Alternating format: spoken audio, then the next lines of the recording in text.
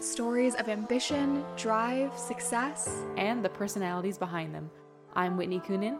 And I'm Macy McLean. And you're listening to Power in Heels.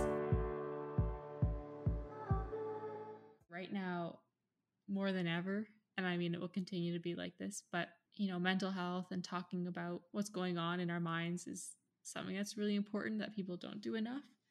And the stigma is getting a little better, so people are doing it more, but I think talking about it helps. And, I've always wondered what types of therapy there were out there and all these different things. Nobody tells you this. You don't know this. No, I totally agree. And I feel like it almost can kind of feel daunting or overwhelming when you think of therapy and like all the different paths and ways to go about it. So I as well am excited to kind of learn more about what's involved. You started your career as a nurse and then at one point eventually decided to get your PhD in clinical psychology. So I'm just curious to know what made you decide to make that jump into the world of mental health. So as a registered nurse, I also worked in mental health. I did work in psychiatry then on inpatient units, and I found mental health endlessly fascinating, and I still do. As a registered nurse, I was able to do some of the work on an inpatient unit. It was often about monitoring medications and side effects, and we often just didn't have as much time to do therapy as we might have liked. But as a clinical psychologist, I was really able to have more autonomy and to do even more. And so for me, it felt like kind of a natural extension. And I always loved nursing and I loved mental health nursing. So for 3 years, I was doing both. Oh, wow. Wow. Oh my gosh. You worked at the CAMH and then you decided to open up your own practice, and you've been talking a lot about your own practice. Can you just explain your thought process behind, the drive to open up your own practice? Yeah, so when I was working at the Center for Addiction and Mental Health, we had really long waiting lists. And, the reality is there was a lot of pressure, to see more and more clients. And we moved to doing group therapy exclusively so that we could try and get as many people into therapy as possible. We weren't doing almost any individual work anymore. We simply just couldn't keep up that way. So I decided at the time and spoke to a colleague and opened a private practice in downtown. And we didn't know how that would work. But it became, it just grew year over year. It just grew very quickly in terms of people really, really needed other resources to be able to access. So we built a team where we tried really hard to provide access. So we had, top-notch psychologists working in the area of eating disorders, psychosis, bipolar disorder, depression, anxiety, ADHD. We really kept building a team that had more and more and more skills. And we just had to keep hiring more and more psychologists, which we did, and grew to a very large practice. And it was really kind of a dream come true. It was amazing to work with those people for all those years and to provide all of that service and for people to be really committed. It was a group of people whose priorities were about providing the best quality care to as many people as possible. I honestly don't know how a session starts or what is it like? What does it mean? Like, I don't know these things, right? So if we could role play and like hypothetically Macy and I were sitting down for a session with you, how first time ever, how you would start. So as a psychologist, the goal is really to help people to feel really comfortable, to acknowledge that it's difficult, often difficult to come in and start that process. But also our goal is to instill a little bit of hope for people early on that people do get better. We really have to deal with some of the formalities in the first session. So we, have to fill in information and then we really need to proceed by doing an assessment. So the first meeting is really us asking a lot of questions. So it's okay for the person to sort of relax and settle in and just answer as openly and honestly as they. I thought that might be really intimidating and scary to like jump into a session and be absolutely badgered with questions. But then, you ended your sentence there saying, they can relax. And I was like, you know what?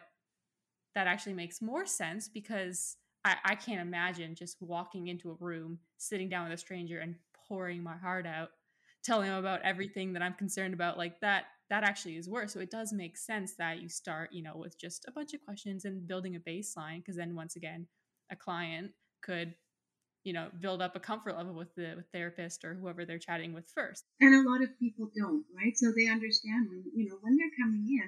And like I said, the important piece is that they feel like they're in good hands. They know they're with a professional. We don't expect the individual to have the diagnosis. Yes, there's a lot of information online, friends, family, everybody becomes an expert if you try to talk to them. And people, I think, genuinely want to help. But as the expert in the room, I really feel the onus is on the psychologist, the professional, to kind of sort through that information and come up with, if there is a diagnosis, come up with the best explanation in terms of diagnostically. Are we dealing with, an anxiety disorder? Are we dealing with a depression, a mood disorder? Are we dealing with an addiction? And all of those are important questions, but all of those are treatable. It's just a different approach. The individual coming in really gets to just tell their story in their own words the best they can. Is it hard to build that connection through a screen? Because I mean, even Whitney and I, when we're doing our interviews, we find at least the video does help. But at first it was kind of hard to make it seem personable. We were using virtual and phone therapy even before, and that's part of making it accessible to somebody, who lives far away and can't get into the office easily. Or, if you think about driving into the office, it takes time. Really, when you're seeing somebody face to face, you really pay a lot of attention to, their body language, their posture, their expression. Most of this you can get virtually. A lot of it you can get even on, the phone. When I was practicing, we would try to meet in person at least once or twice before we went to virtual. During COVID, people didn't always have that opportunity, but my colleagues are reporting a lot of people want to come back to face-to-face. So I know that like in movies and TV, it's always, depicted as, the bench and you're staring at the ceiling and you're writing down a notepad. But then there's also the aha moment that happens, so-called, where all of a sudden everything makes sense and the answer is laid out in front of you because you just have this epiphany moment. Does that really happen, or is it quite different in real life?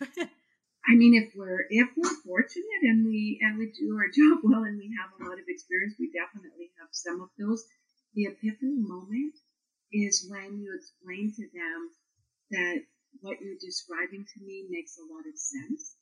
Let's take an example like panic disorder. And their heart rate goes up, their breathing might go up, they may, start sweating, and it feels like it really happens out of the blue.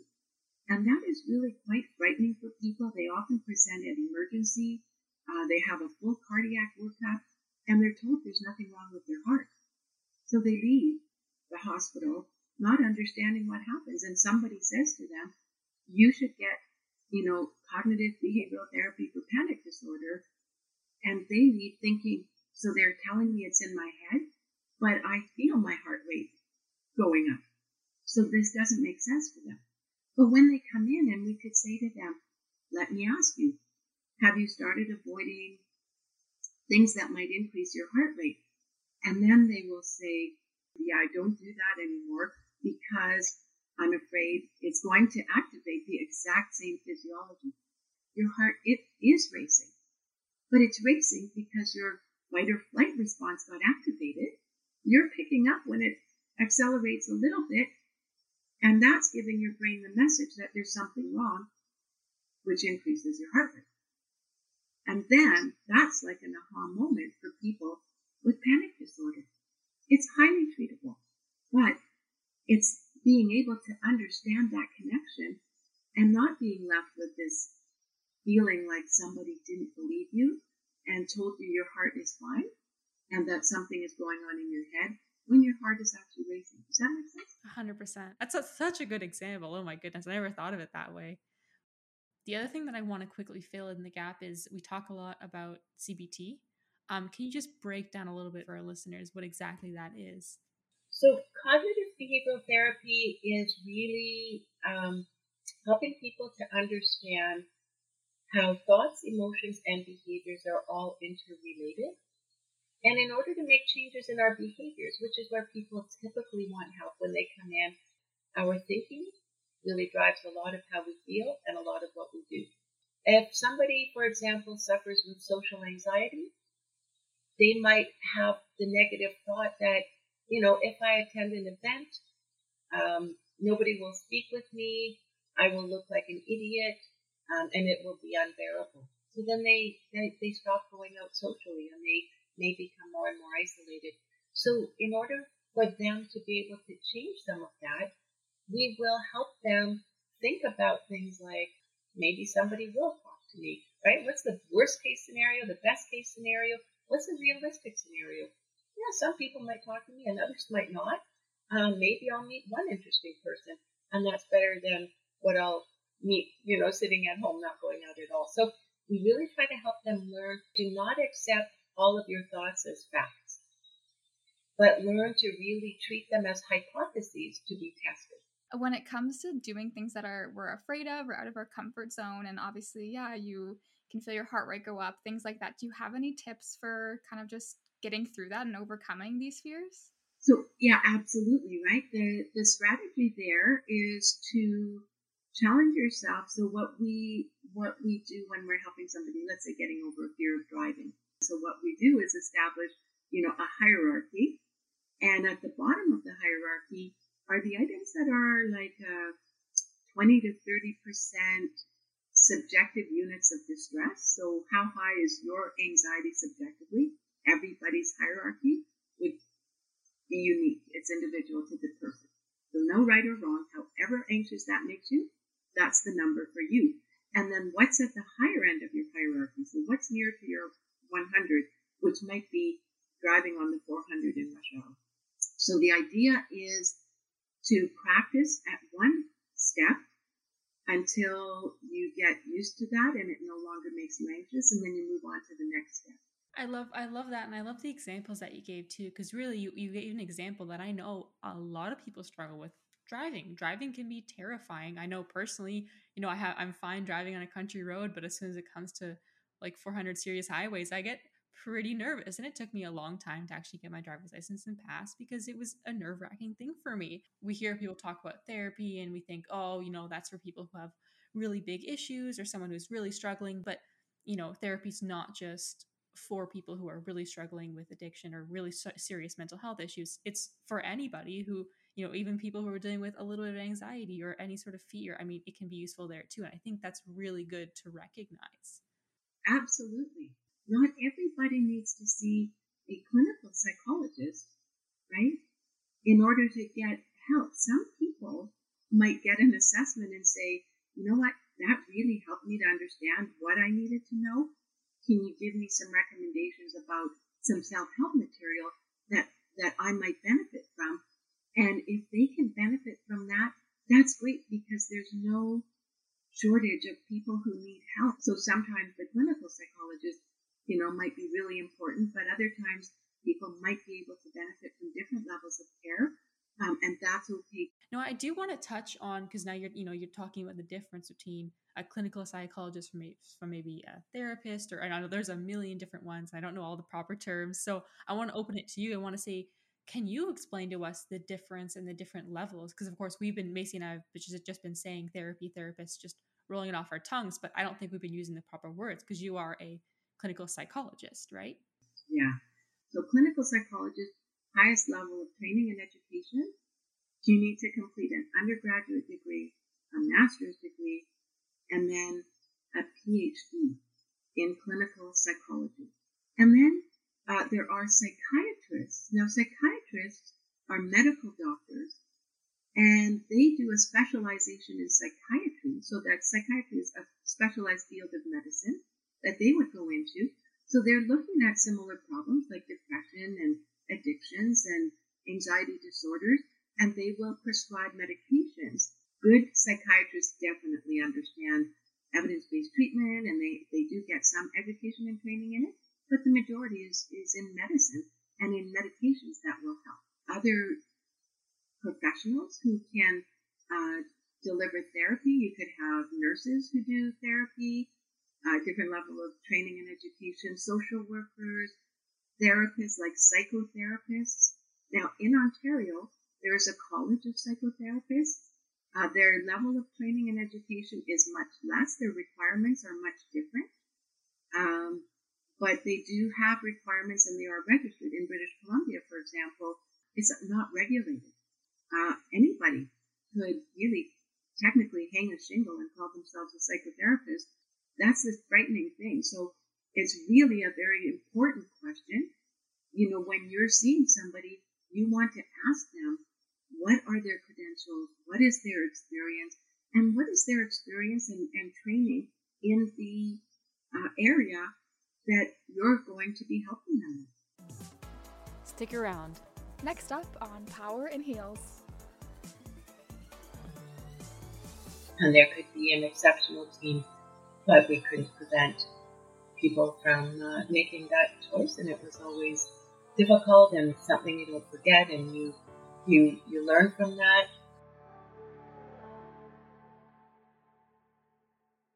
You talked a lot about, obviously, some of the rewarding moments, and I'm sure there has been lots throughout your career, but during your time working as a clinical psychologist, were there ever moments where it was, I guess, you had to learn a super hard or important lesson? There are many lessons along the way. I mean, I always believed, and I really feel that you learn from every client you work with, right? Every person is different. Everyone has a unique history. And so it's constant learning. I think the most difficult is clients who took their own lives. As a clinical psychologist, I often worked with, colleagues who are psychiatrists in the community or in the hospital. And there could be an exceptional team, but we couldn't prevent people from making that choice. And it was always, I think, for myself, difficult and something you don't forget, and you learn from that. You always remember the importance of, checking in with every client, document in real time, because you never know when something like that will happen. And even doing all of that won't, we're not able to prevent that. And, we need to remember that, and we need to make sure that we have support and colleagues and people in place that we could also talk to when we need to. That's a heartbreaking kind of fact to hear. That's just the way it goes, unfortunately. And then, yeah, you mentioned, having a good support group around you. Is that one of the biggest helping factors that you find, to kind of help move through those difficult times? Absolutely. So, as a clinical psychologist, I provided a lot of supervision to students, and that's incredibly rewarding work. And for many, many years at our practice, we worked as a strong group of, professionals, psychologists, friends from graduate school, students, and people were there for each other over those years. And so I had many of my associates give me a call, want to meet up, whether it was, over a cup of coffee or a glass of wine, whatever, to discuss difficult, challenging situations or losses. It was really such a gift to really be able to work with some of my best friends and, world-class professionals. I feel like that's a lesson that can be applied to most people. If you're going through a stressful time or something is bothering you or you're feeling anxious, even just the simplest of things, that a group of people around you to help support you and people that you can talk to might just be one of the best things you can do. I agree. I think just not holding it in and not taking it on yourself, kind of that idea of, if you have a problem and you share it with somebody, it's kind of half, right? It's dispersed. And so it's easier. If you have a joy and you share it with somebody, it's double, right? So, remembering that is really, really important. When we wrap up working with somebody, so let's say we've seen somebody for 12 sessions, and now they're left to go on their own and apply the strategies they've learned. I always make a point of telling people that symptoms will wax and wane. And if things, become stressful for somebody again and their symptoms come up, it's not a failure to reach out to your psychologist again and say, hey, I'm having a few symptoms here. Can I check in with you? And I would always consider that a win, that reaching out to your professional to get a bit of support when you need it is absolutely the right thing to do. It's an important thing to do. That's a win. So never hesitate to do that. If we take our cars in for tune-ups, yes, we might need to get a refresher. And we care about our clients, but they care about us too, and they make that really clear. And, I don't want somebody to ever think that they're disappointing someone when they come in and say, hey, I could use a little tune-up. Hey, it's Macy. And Whitney. We hope you're enjoying this episode of Power in Heels. Make sure to join the conversation and never miss a new episode by subscribing wherever you get your podcasts. We'll see you there. Now, of course, there has been a lot of growth in the realm of therapy and mental health here in Canada, but I know that there is definitely still room for a lot of improvement. So just in your personal opinion, what do you think are the next steps to improving the industry? That's a fantastic question. And I think that we still need to focus on access. I think people need to make mental health a priority. And I think that includes a couple of things. One, decreasing the stigma, right? If somebody has, a physical health disorder, let's say somebody has diabetes, nobody's judging them. They're like, okay, you have diabetes. Like, what can we do about it? But if somebody struggles with depression, they're often embarrassed to talk about it.